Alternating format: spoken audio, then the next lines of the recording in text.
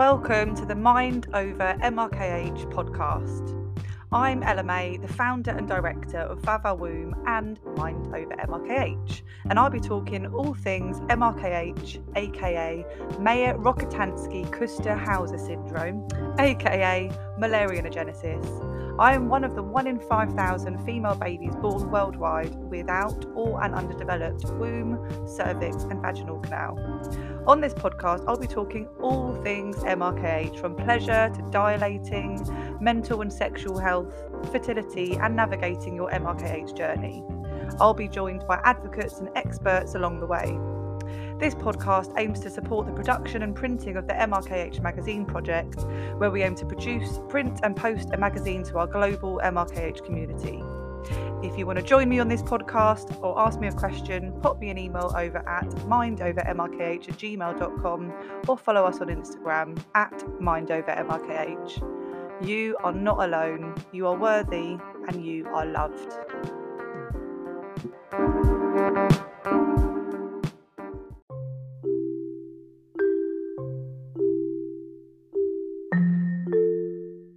I am so excited because this is the first episode where I've interviewed two people in one go. Today I've got Vix and TK, who are both co-directors of the amazing platform MRKH Stars for newly diagnosed people with MRKH. They are doing a phenomenal job and I cannot wait to speak to both of them at the same time. Vix is a second-year university student, English tutor, MRKH advocate, and the founder of MRKH Stars, a peer support network and advocacy group for young and newly diagnosed MRKHs, which she founded in April 2021 and now jointly runs with her partner in crime and close friend TK, who is also on the podcast today.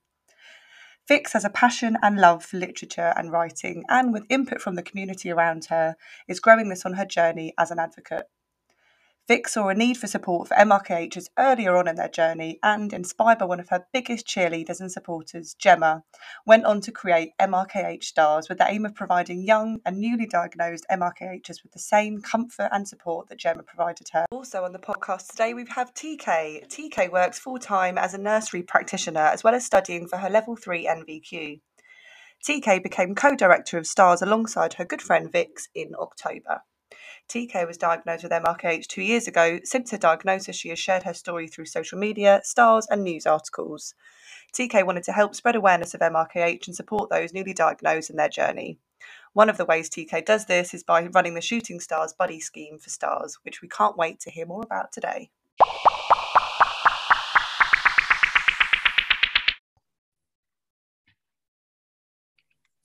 We had some technical difficulties, so it's the third time that me, Vix, and TK have said hello. Hi, Vix and TK. Welcome to the podcast. How are you, Vix? Good. How are you? I'm all right, thank you. I have got COVID, but I'm fine. And TK, how are you? Yeah, really good, thank you. Good. We're going to start off with something a little bit different, and it's basically 5 words. So, Vic, could you describe MRKH in 5 words when you were first diagnosed? Yeah, relieved at having answers because it was a long time coming. Broken because I felt broken, but we're not broken, so it's just the first feeling. Scared, insecure, and anxious. And how about you, TK? I had hurt because it really hurt to be told that I couldn't get pregnant after 18 years of thinking I could. Scared, like isolated because I knew no one with the condition. Confused, and it didn't feel real. It felt like a dream. Which decisions I want to make. Yeah. I think I agree with all of those. I feel like both of your diagnosis of MRKH was kind of not that long ago as well. So anyway, introductions. So we've obviously got Vix and TK from MRKH Stars. Vix, do you want to introduce yourself and give us a little bit about your diagnosis story? Yeah, I'm Vix, I'm 19, and I'm the founder and director of MRKH Stars, which is for young and newly diagnosed MRKHs. I was diagnosed about 2.5 years ago, so July 2019.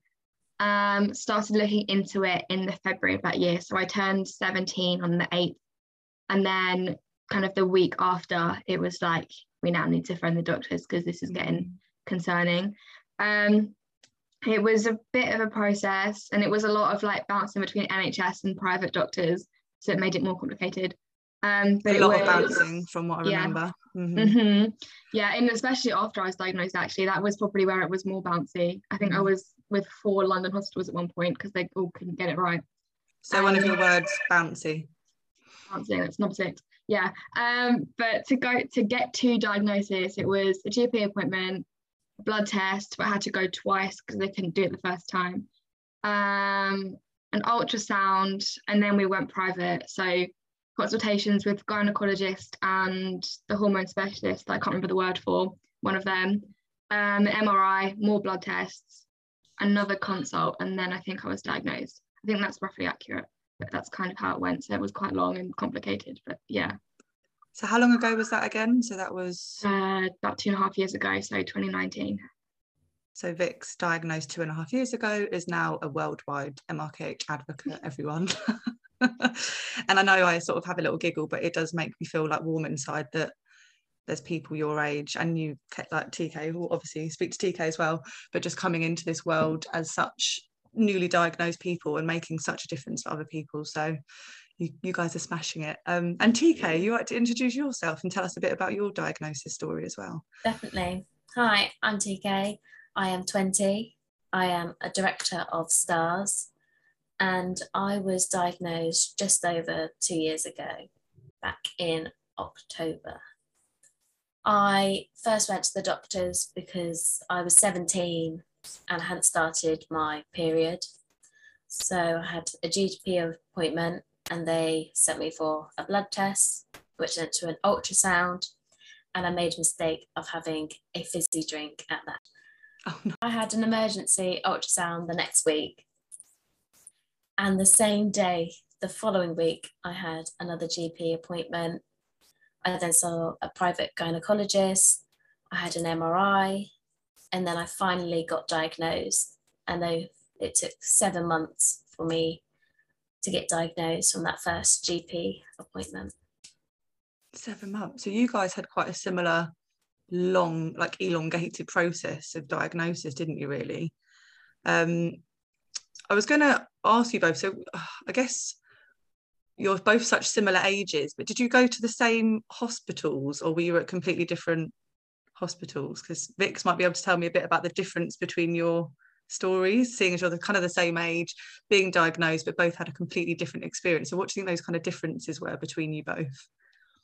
I don't know. I think the main difference was yours was probably, from what it sounds like, is TK's was treated as more of an emergency than mine was. Mine was very much like, just wait it out, and kind of, there was no emergency tests or any rushed appointments. It was all kind of, I think right when I was going through tests, my gynecologist was on like annual leave or something for like 3 weeks. So that didn't help. But there was no rush to come back. It was all like, oh, my next clinic, just pop in, we'll go through your results. It was all very kind of relaxed and informal, which was nice because I didn't feel worried and I didn't feel rushed or anything. But it was still like, it was serious. Like, I don't know how I would have coped if it was treated as an emergency. I think I would have got really worked up about it because you would panic a bit more. I don't know, but that's the main thing I can sort of pinpoint between the two of us. And what about the support? What support did you get, TK, when it came to your diagnosis in terms of like mental health and psychological support where you were? Yeah, so I got diagnosed on the 8th of October, and in just over a month, I was straight to Queen Charlotte's to have support from the whole of my hospital team. And they're amazing there as well. And did you go there as well quite soon after, Vix, or did you kind of get, well, you were bouncing around a bit? I was bouncing around for a year, over a year, about a year and 2 weeks. So my support at the start, when I tell you it was you, LMA and Gemma, that was it. That was all I had. Other than like family and friends, but they didn't know what to say or to do. So I had you, and I think your blog was anonymous at that time. I'm pretty sure it was still anonymous. I was, because I was, well, I will have to check the days actually, because you can see on my Instagram the date that I started posting my face. So yeah, there's a very like clear kind of, I can literally scroll through. I'll have to scroll through and figure out. I can't remember what time I was. But yeah, it's crazy, isn't it, that you just had a couple of people, you found yourself online rather than through like the medical world, and it's just so sad that was like, and the same for so many people being diagnosed. But there is so much support out there. It's just a shame that people end up looking for it themselves. And obviously there's charities that have been going on for a while. It just depends what you see and what you find and where you look. And TK, how about you with other support? So you obviously went to Queen Charlotte's, and how did you find did you go to any of the meetings with them or anything like that?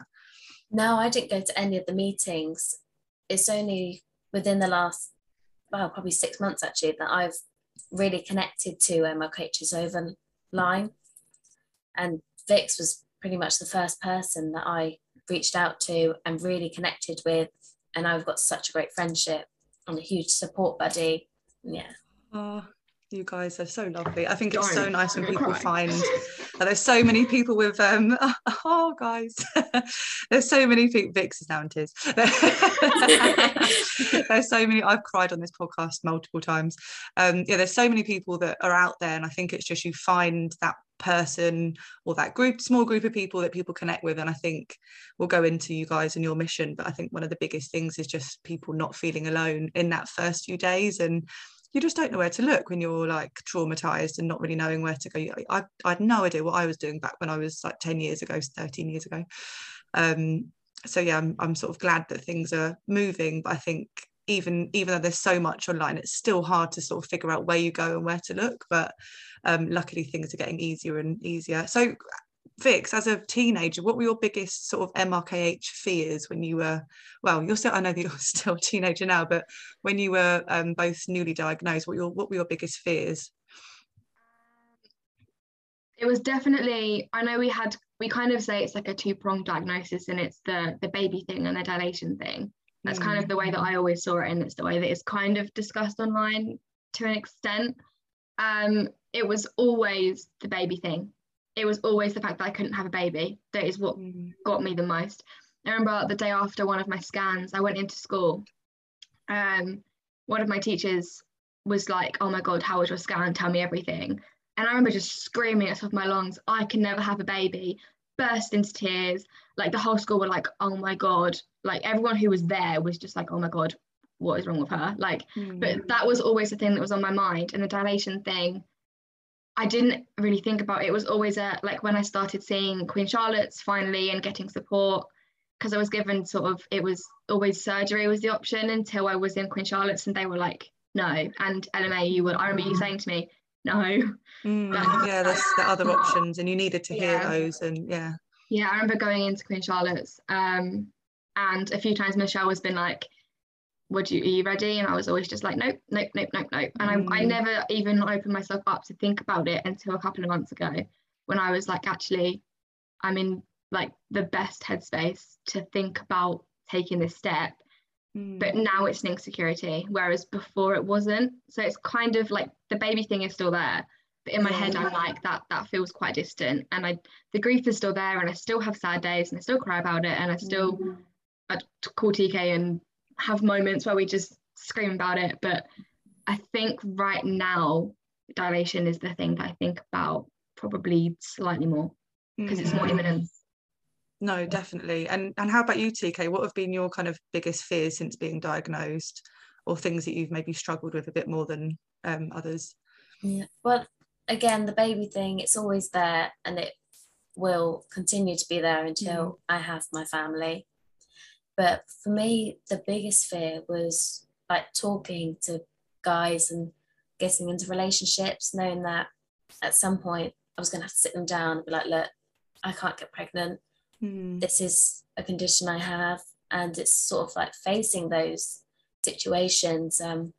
How do I explain it? So yeah, it's always been a big fear.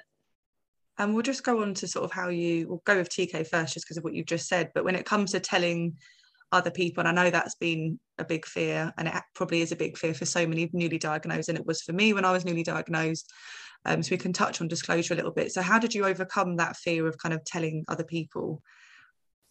I post about it a lot on my Instagram. I share the stuff we do on Stars to spread as much awareness to not just people with the condition, but to anyone who could be facing conversations and like could be a parent of an MLKHer, a partner, so that when I came to a relationship, they would have a bit of a background knowledge of me and my condition. So it would just lift weight off my shoulders. They've already got the idea. And have you had any like awkward questions, TK, when it comes to when you've shared? Because obviously I know that you did your story very publicly, which is amazing. Everyone was so proud of you in a newspaper recently. So what were when you did that, did you kind of get more questions around, like Vic said, it's like two-pronged, there's the vagina element, the sort of baby element. So did you have any kind of feelings afterwards where you felt a bit uncomfortable with things that were shared? Yeah, I got a lot of questions about dilation. And it was like, that was kind of awkward because I haven't done it yet. So it's trying to explain what it was and also getting them to understand that I'm not entirely sure because I haven't done it. So I've got no experience to share than someone who's been through it. So yeah, they were some awkward questions. And how about you, Vix, when it came to telling people, how did you kind of overcome those fears of talking openly about MRKH? I know you did it quite soon, didn't you? So yeah. And you've actually just written about that on your Instagram. So you need to go and check out Vix's Instagram. I think one of the things that I said it this morning on my post, and I will continue to say it, is that I shared my story slightly too soon. So I shared it in lockdown, which in a way it was like a lockdown project. And whereas my friends were like, go for it, that's brilliant, they weren't seeing the battle that I was fighting because we weren't seeing them because we were all stuck at home. And I shared it and I sort of just blurted out my story in not the most articulate way possible because I hadn't quite found my niche with writing yet. But I think now, well, I haven't had to have the conversation for quite a long time because people already know. And I normally say the way that I sort of do it is I almost flip it from being a bad thing to a good thing so that people, especially people who love me, don't then panic that I'm not okay. So if I'm with people that I haven't seen for a while or who don't quite know my story, I'd say something like, oh yeah, I run a foundation. And they'd be like, oh, what for? And I'd be like, oh, for teen infertility. If people I didn't want to tell, I'd kind of umbrella term it more. And then they'd be like, oh, why did you decide to do that? And I'd sort of say, oh, because I was born without a womb. I live with a condition called MLKH, and it means I can't have a baby. So that's why I do what I do. And they are always like, wow, that's amazing. And it almost takes away from the diagnosis and focuses more on stars. So especially now, I just flip the focus and it takes the conversation a different way and it sort of avoids the questions. And then I always get the, oh, you okay? And I'm like, yeah, I'm living my best life. Like I kind of, even if I'm not, you sort of just blank it. And then I come home and text the UK and be like, hey, that day. But that's the thing, you've got each other, and sometimes people have that pressure to share. And Ali actually made a really good point. It's kind of sharing isn't coping. And I've even been through that where I've overshared and kept writing. And I'm actually having a personal break from writing a lot about my own story just because I needed that gap and wanted to just listen to other people. So I get what you mean about needing that kind of break from sharing. What would your advice, Vix, be to someone else sharing their story or thinking about sharing their story? I feel like people might say this quite a lot, but only tell what you want to tell. Don't go into all of it if you don't want to. I barely ever mention the vagina thing, especially to my guy mates, because the questions they ask, not being funny, as a general rule, it's a lot more blunt and it's a lot more, wait, so can you have sex? And it's kind of that sort of question. And I'm kind of like, this is awkward. I don't want to ask that. I don't have to sit and talk about this. So I often don't tell the vagina bit anyway. And I've always kind of done that. Even now, I think it's been 2.5 years, and I always lead with, I can't have a baby, which you can, but can't carry a baby, rather than I haven't got a vagina. So that's why I think I get a lot of news articles are like, I was born without a vagina, and I'm always like, Like, I don't know. Reading that is always like, it feels more taboo than the baby thing. I don't know why, but that's what people then question. Whereas if it's a baby thing, it's more pity, and if it's the vagina thing, it's more kind of curiosity. I tend to find, which is really bizarre, but that's kind of just what I've noticed from, especially being at uni, a lot of new people in a very short space of time is a lot of disclosures. So I think the biggest piece of advice I'd say is just tell what you want to tell. You don't have to tell them everything. Like, there's just no need to. It's what you feel comfortable with, and sort of, I think, know your own boundaries, I think, is a big thing. Boundaries are huge. Like, if you don't want to say something, just don't say it, and don't feel pressured in saying it. It's your body, it's your diagnosis. Don't feel you have to go into it if you don't want to. Absolutely. And also, like your post said earlier, you don't have to share at all to feel like proud and feel happy that you've kind of, people have overcome MRKH before and not shared their story ever. So it's kind of, you can live a happy life without sharing it. And how about you, TK, in terms of going public? I know that we just spoke about your public story with the sort of different titles it had. What would your advice be to someone wanting to go public, and what were the kind of lessons learned from doing that? That's absolutely fine. So my piece of advice would be only when you're ready. And again, like Vic said, only share what you want to share, because there's a world up there that will be curious. So when I went public, I got a lot of questions, and I also got a lot of hate for going out and spreading this awareness, which I then messaged LMA and Vix and was like, oh, I think I made a terrible mistake. But actually, it was just people there who just wanted a bit of drama out of it and a bit of a rise. So I just need to block them out and be like, no, I'm doing it for the right reasons. I'm sharing what I want to share, and I'm sharing it because I was ready to share it and spread this awareness. And yeah, I will continue to spread the awareness. I love that. And I think that advice is so important for young people and anyone showing their story, because I actually get messages from people who are 39, 40 who haven't ever been public, because I think the stigma kind of increases the more years we go back. And I've just said the same, just don't feel like you have to just because you've seen other people doing it. And actually there's an amazing quote just that says, when sharing your story, you hold the pen, and that's the main thing, is that you need to have control of it. And sometimes we lose control. I've lost control when someone's asked me, can I share your story? Can we have the title as Born Without a Vagina? I've said no. They've then not gone with me as that person to share. And I feel like we have to, like you said, Vix, have boundaries and be proud of saying no. We need to protect ourselves and protect our stories and protect other people as well. Because when we share our MRKH stories, we kind of have that responsibility to be a public description and voice for MRKH people. But you guys have done so well with just sharing your stories and talking about it after. I was going to ask what your favourite MRKH quotes were randomly. I've put it on there. So what's your favourite MRKH quote? So it's actually one by Ali. And it's on our website as well, because me and Ali call like about once a week, and we just kind of sit and chat and catch up. And she said to me once, it's always good to stand on our own 2 feet, but it's also good to hold hands whilst we do it. And I just think it's the most apt thing anyone's ever said. Like, this diagnosis, you can't go through it alone. I just don't think you can. Like, I don't see peer support as being a luxury. I think it's needed. I think it's a necessity. And I've noticed that from my journey. I mean, if it wasn't for you, LMA, and Jem, I would have gone to the wrong hospital and had the wrong surgery, and it would have been in loads of pain. So without the peer support, I would have really struggled more than I already have done. So that's kind of why I picked that quote, and I stand by that. Stuck with you for a while. Yeah. Oh, well, I know that it was really hard times, but I'm so glad that I was there with you. And I think equally you're there for other people being diagnosed. So it's just that domino effect of someone is always there.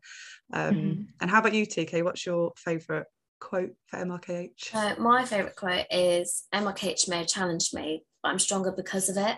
I've been through a rocky path. I've faced challenges, but I am stronger because of it.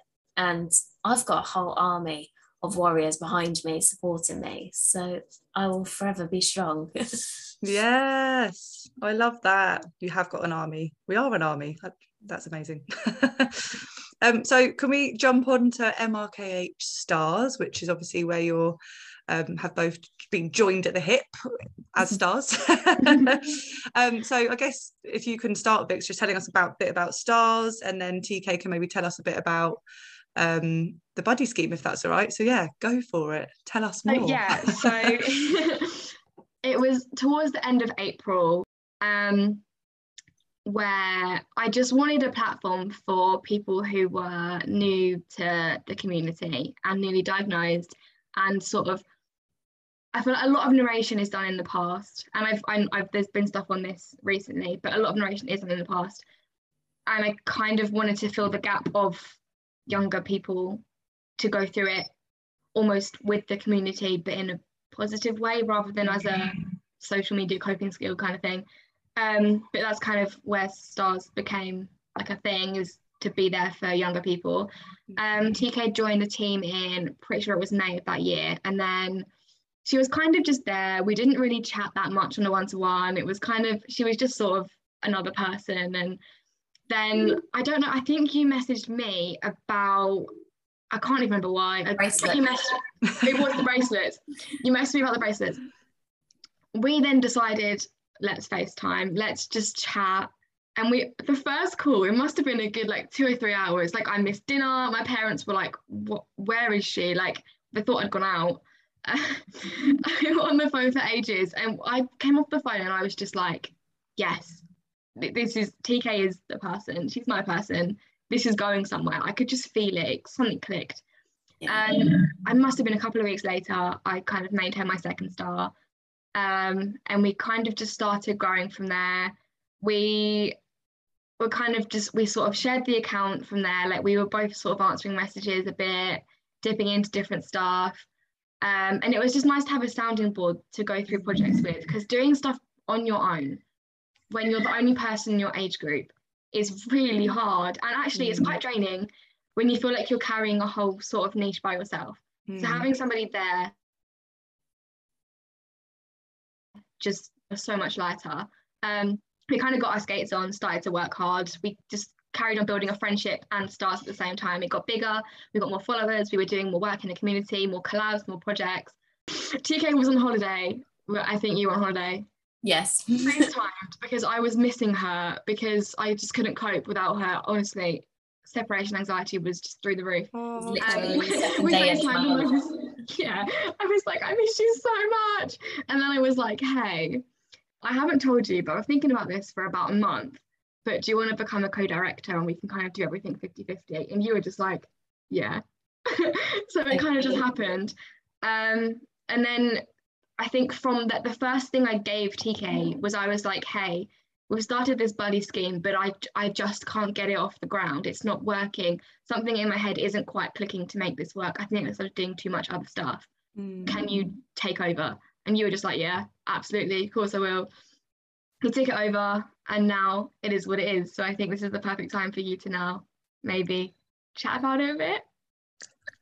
Yeah, definitely. If that's all right, so if that's the yeah, go for it. Yeah, tell us about the buddy scheme, and also like how you felt, TK, when you joined. So what was that sort of feeling of knowing that you were doing something with Vix, with the community? Did it feel like really good? It's at that stage of your life and sharing, and I think that's the kind of next advocacy step, isn't it? It's finding something and finding your thing to do and slotting in somewhere. Yeah, it felt so nice being able to be there to support other people and help them through like the first stages of the diagnosis. And yeah, just because I didn't really have anyone at the start apart from Queen Charlotte, so it's nice just to be there for them and knowing that I was helping spread this awareness and really supporting people. So that's lovely. And then in October, when Vix gave me the Shooting Stars buddy scheme, it was a bit like, whoa, this is a lot. But I was so excited to be co-director and be able to have this responsibility. And it was the perfect thing for me, because I was like, this is exactly what I want to do. I want to have someone there for these people who have just been diagnosed or just coming out about their story. They don't need to be just diagnosed. So yeah, it was really lovely. to create Shooting Stars to give MLKHers a chance to reach out and talk to other MLKHers who understood their experiences of what they were going through. It's really lovely. Yeah, no, I do love the Shooting Stars idea. And with the sort of buddy scheme and Shooting Stars, how does someone find a buddy? So is it sort of linked to any of the hospitals at all, or is that one of the stages it's happening? I don't know much about it at the moment, but so how do people find you, and how do people find a buddy if they need one or ask you for one? Yeah, so we have a great team of 8 buddies from all over the place to fit for anybody, and we're hoping to really continue to grow that team to get right down to everyone having someone that they have something in common with or can really, really connect with. We have we post about it a lot on our Instagram, and Vix has such a good idea of, if you don't want to send a message, the shooting star emoji, you can just send it to us and we're like, right, we know what this person wants. They want a buddy. No words needed. So yeah, just message us, email us, and we'll sort it for you. We'll find the perfect match for you.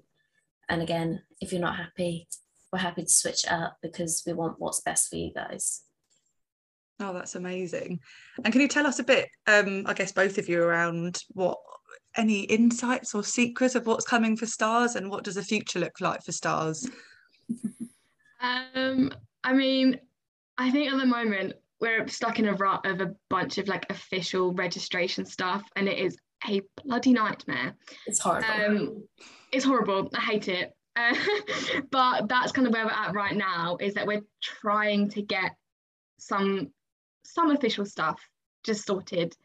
So then we can sort of so we are connected with Queen Charlotte's, and I'm thinking next step is to connect with, I think it's UCLH, or the other one with a consultant, potentially, I think it's those.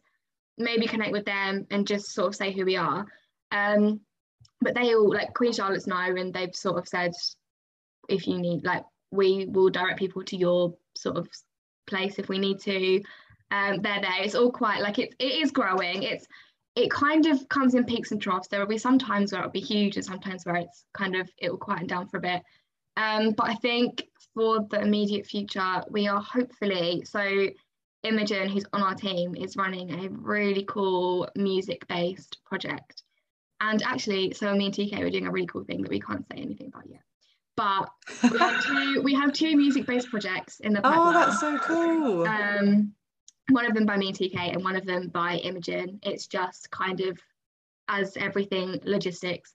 So once we've ironed out the logistics and all the boring stuff, it should be really fun, hopefully quite interactive, and a good place for sort of people all over the community to come and get involved with us. So hopefully, that sounds like an ad. Oh my God. I'm excited. I'm trying not to plug. Did you say music, something music-based? Oh, that's so cool. Yeah. I think it's just nice because you guys are obviously younger, not in a patronising way, but you're going to think of stuff that people because what I try and do is remember me back in when I was 16 and go, what did I want? How did I feel? But you guys are young and you do know what people want and how they feel, not what everyone, but so I think it's just so nice that there's people like you out there who are younger, wanting to provide the support and thinking of people. All I would say is just look after yourselves, and also we're all here for you as well. So that's the main thing with advocacy, is we've got other advocates around and we can support you. And so yeah, you guys are smashing it, and Stars is doing so well.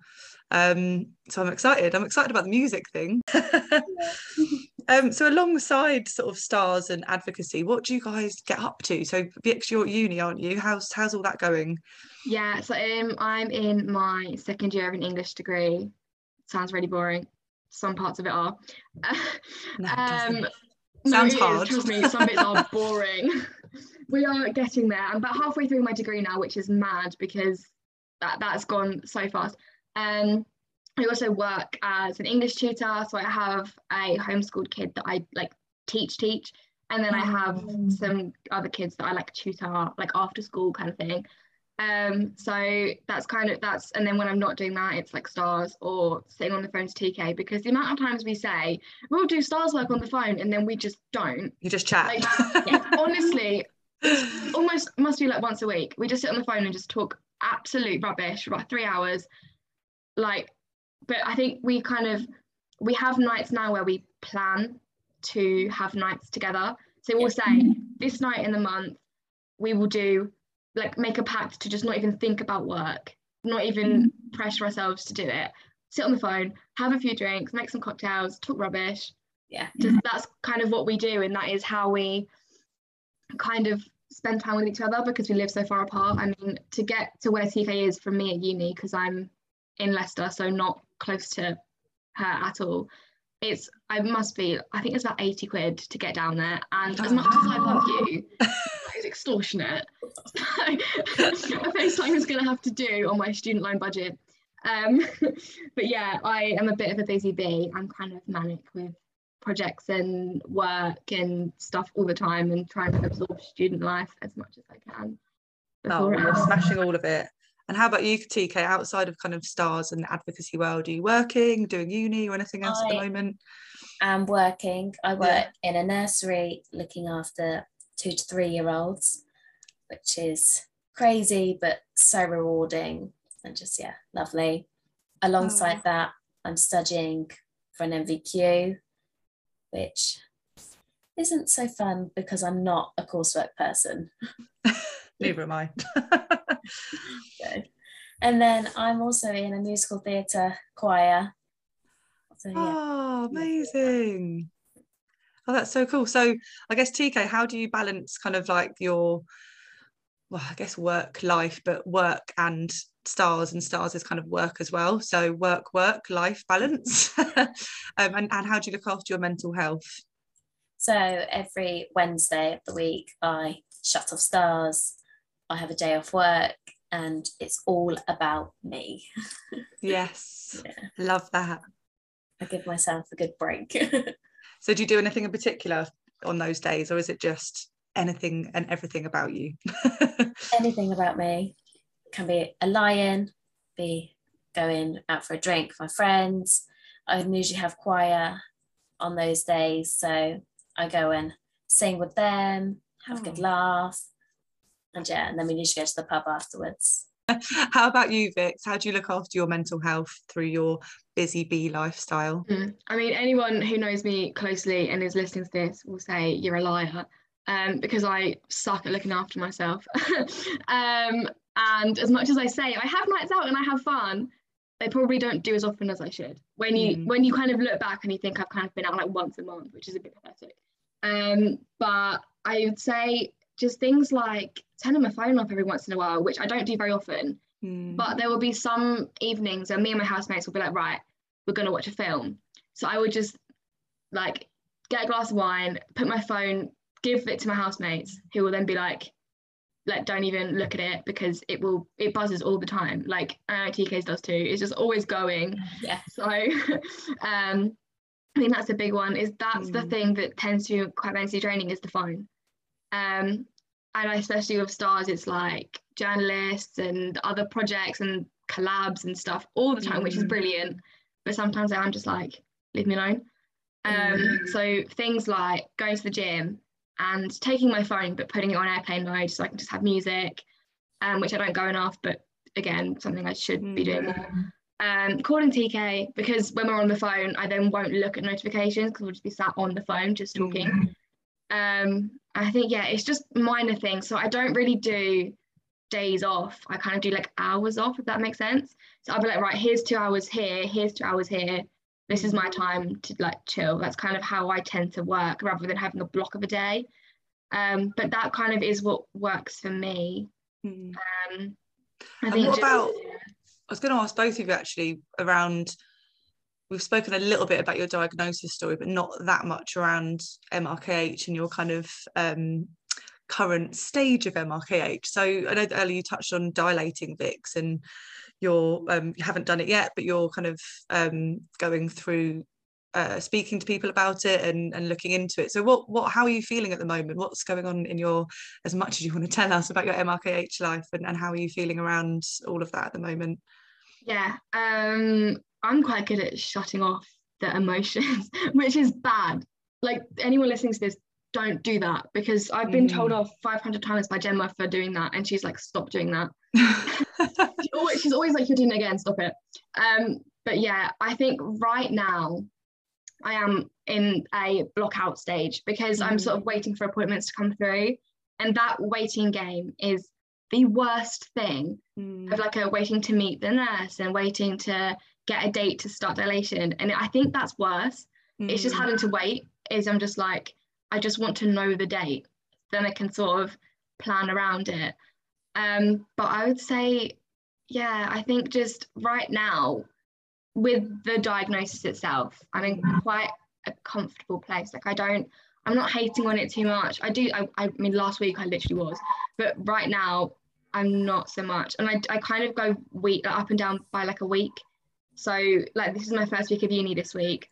So I've kind of, MRKH isn't really in the forefront. It's kind of uni, work, don't kind of get my head too into advocacy. But I think, yeah, that's kind of how I do it, is very much like peaks and troughs. Right now I'm okay, but last week I totally wasn't. So yeah. Sorry girls, I need to cough. I had one of those awful tickles and I was sort of going, right, cut that out. TK, how about you? How are you sort of feeling in yourself at the moment with your MRKH journey? Yeah, well, like, it's weird because, like Vix, again, I am currently waiting for an appointment, which is in May. So I've got this long period of not getting to my next stage quite yet, and yeah, blocking it out, and yeah, like, MRKH, what's that? Which is bad, because then I forget I have it, and I will make jokes to myself and then cry about it later, which is quite bad. And then I panic Vix because I message her and we both panic together, so that's really bad. But you've got each other again. That's what I keep falling back to, is those moments of just needing each other. You are there. So yeah, so you've got an appointment in May. What is it, at Queen Charlotte's? Yeah. So in sort of like you guys waiting for appointments and stuff, I guess MRKH is just MRKH, and when you're doing advocacy work, you're probably trying to put your own MRKH journeys to one side to kind of support other people.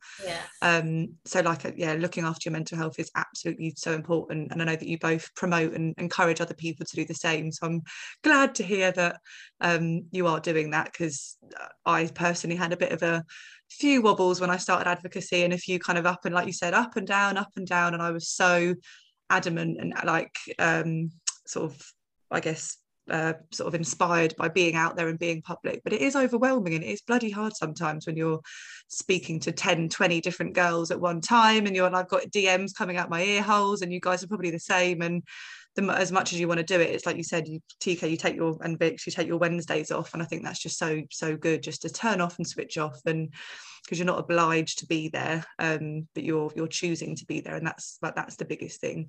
So yeah, again, you guys are smashing it and you're doing really well, and I'm so glad the younger people that have MRKH have got you. So I guess we'll end on you, both of you, giving messages to the next person, so either your younger self or the next person being diagnosed.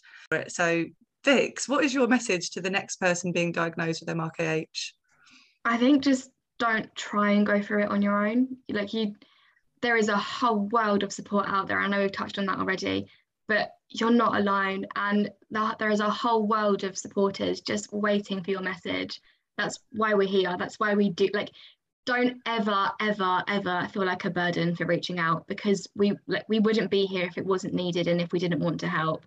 So just get in touch and don't try and do it on your own, because it's just too isolating, too challenging and too tricky. Support is a necessity, and we're here to provide that. I love that. And how about you, TK? What's your message to the next person being diagnosed? My message is, there will be days where it's hard and you'll want to cry all day. But just remember, if it's a hard day, it's not the end of your story. it always gets better. And there is a great community of MRKHers out there that are there to support you, and we want to support you. So when you're ready, just reach out, because we're here to talk and we're here to help you whatever way you want. Oh, guys, you make my heart warm. But no, that's so true. You guys, no one is alone with MRKH, and these two and the rest of the STARS team are doing such an amazing job at providing that support alongside different charities and other advocates around the world. So thank you so much, Vix and TK, for coming on the podcast. And I'll see you soon. See ya!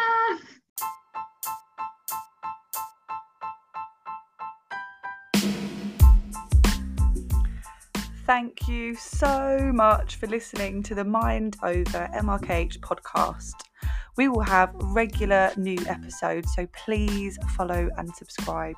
If you want to come for a chat, get in touch. And to everyone with MRKH, you are not alone.